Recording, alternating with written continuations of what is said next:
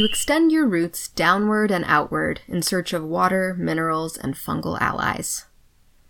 Welcome to the Nature of Phenology, where we share the cycles and seasons of the outdoors. I'm your host, Hazel Stark, and this episode was written by Joe Horn. There are some animals and plants that seem unreasonably beautiful. So beautiful, it begs the question of why the efficient hand of evolution would have allowed for generation after generation to perfect this beauty and bestow the gift to their offspring. Cardinal flower comes to mind, but then I think about how a hummingbird and other pollinators are so fixated on seeking that color red in search of a nectar reward. But what about the hummingbird itself? Is the flash of a male's ruby throat a warning to feathered interlopers? A signal to an eligible female about the vigor of his genes and condition? I suppose those make sense too. But what about a fish? Fish are always part prey and part predator in the fish-eat-fish aquatic realm. And there is perhaps no fish in New England, dare I say the world, as beautiful as the topic of today's feature, spawning brook trout. Brook trout, also known as squaretails, brookies, or speckled trout by our Canadian neighbors, are not actually trout at all, but rather char. Char, like Arctic char, bull trout, and lake trout, can be readily distinguished from the true trout by their characteristic dark patterning with lighter colored spots, whereas true trout have lighter coloration with dark spots. During most of the year, brook trout are silvery along their flanks with light speckling punctuated by red spots haloed in blue. Their bellies are white and accentuated with black highlights, a color pattern that is repeated on the leading edge of their red fins. Their backs are typically olive green with gold squiggles called vermiculations.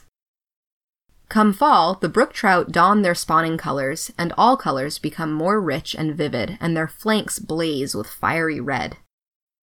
For a fish that needs to stay camouflaged to both avoid predators and ambush unsuspecting fish, mice, and insects, these colors may seem gaudy and outrageous. That is, until you understand their native range. Brook trout are native across the eastern U.S. and Canada, and south along the Appalachian Mountains. In the U.S., Maine is a special place for brook trout, as we have more lakes and ponds holding more of these fish than any other state. But in the glacial, cobble-strewn rivers and ponds where they are native, a brook trout's colors offer perhaps the best of camouflage against the varied array of glacial till.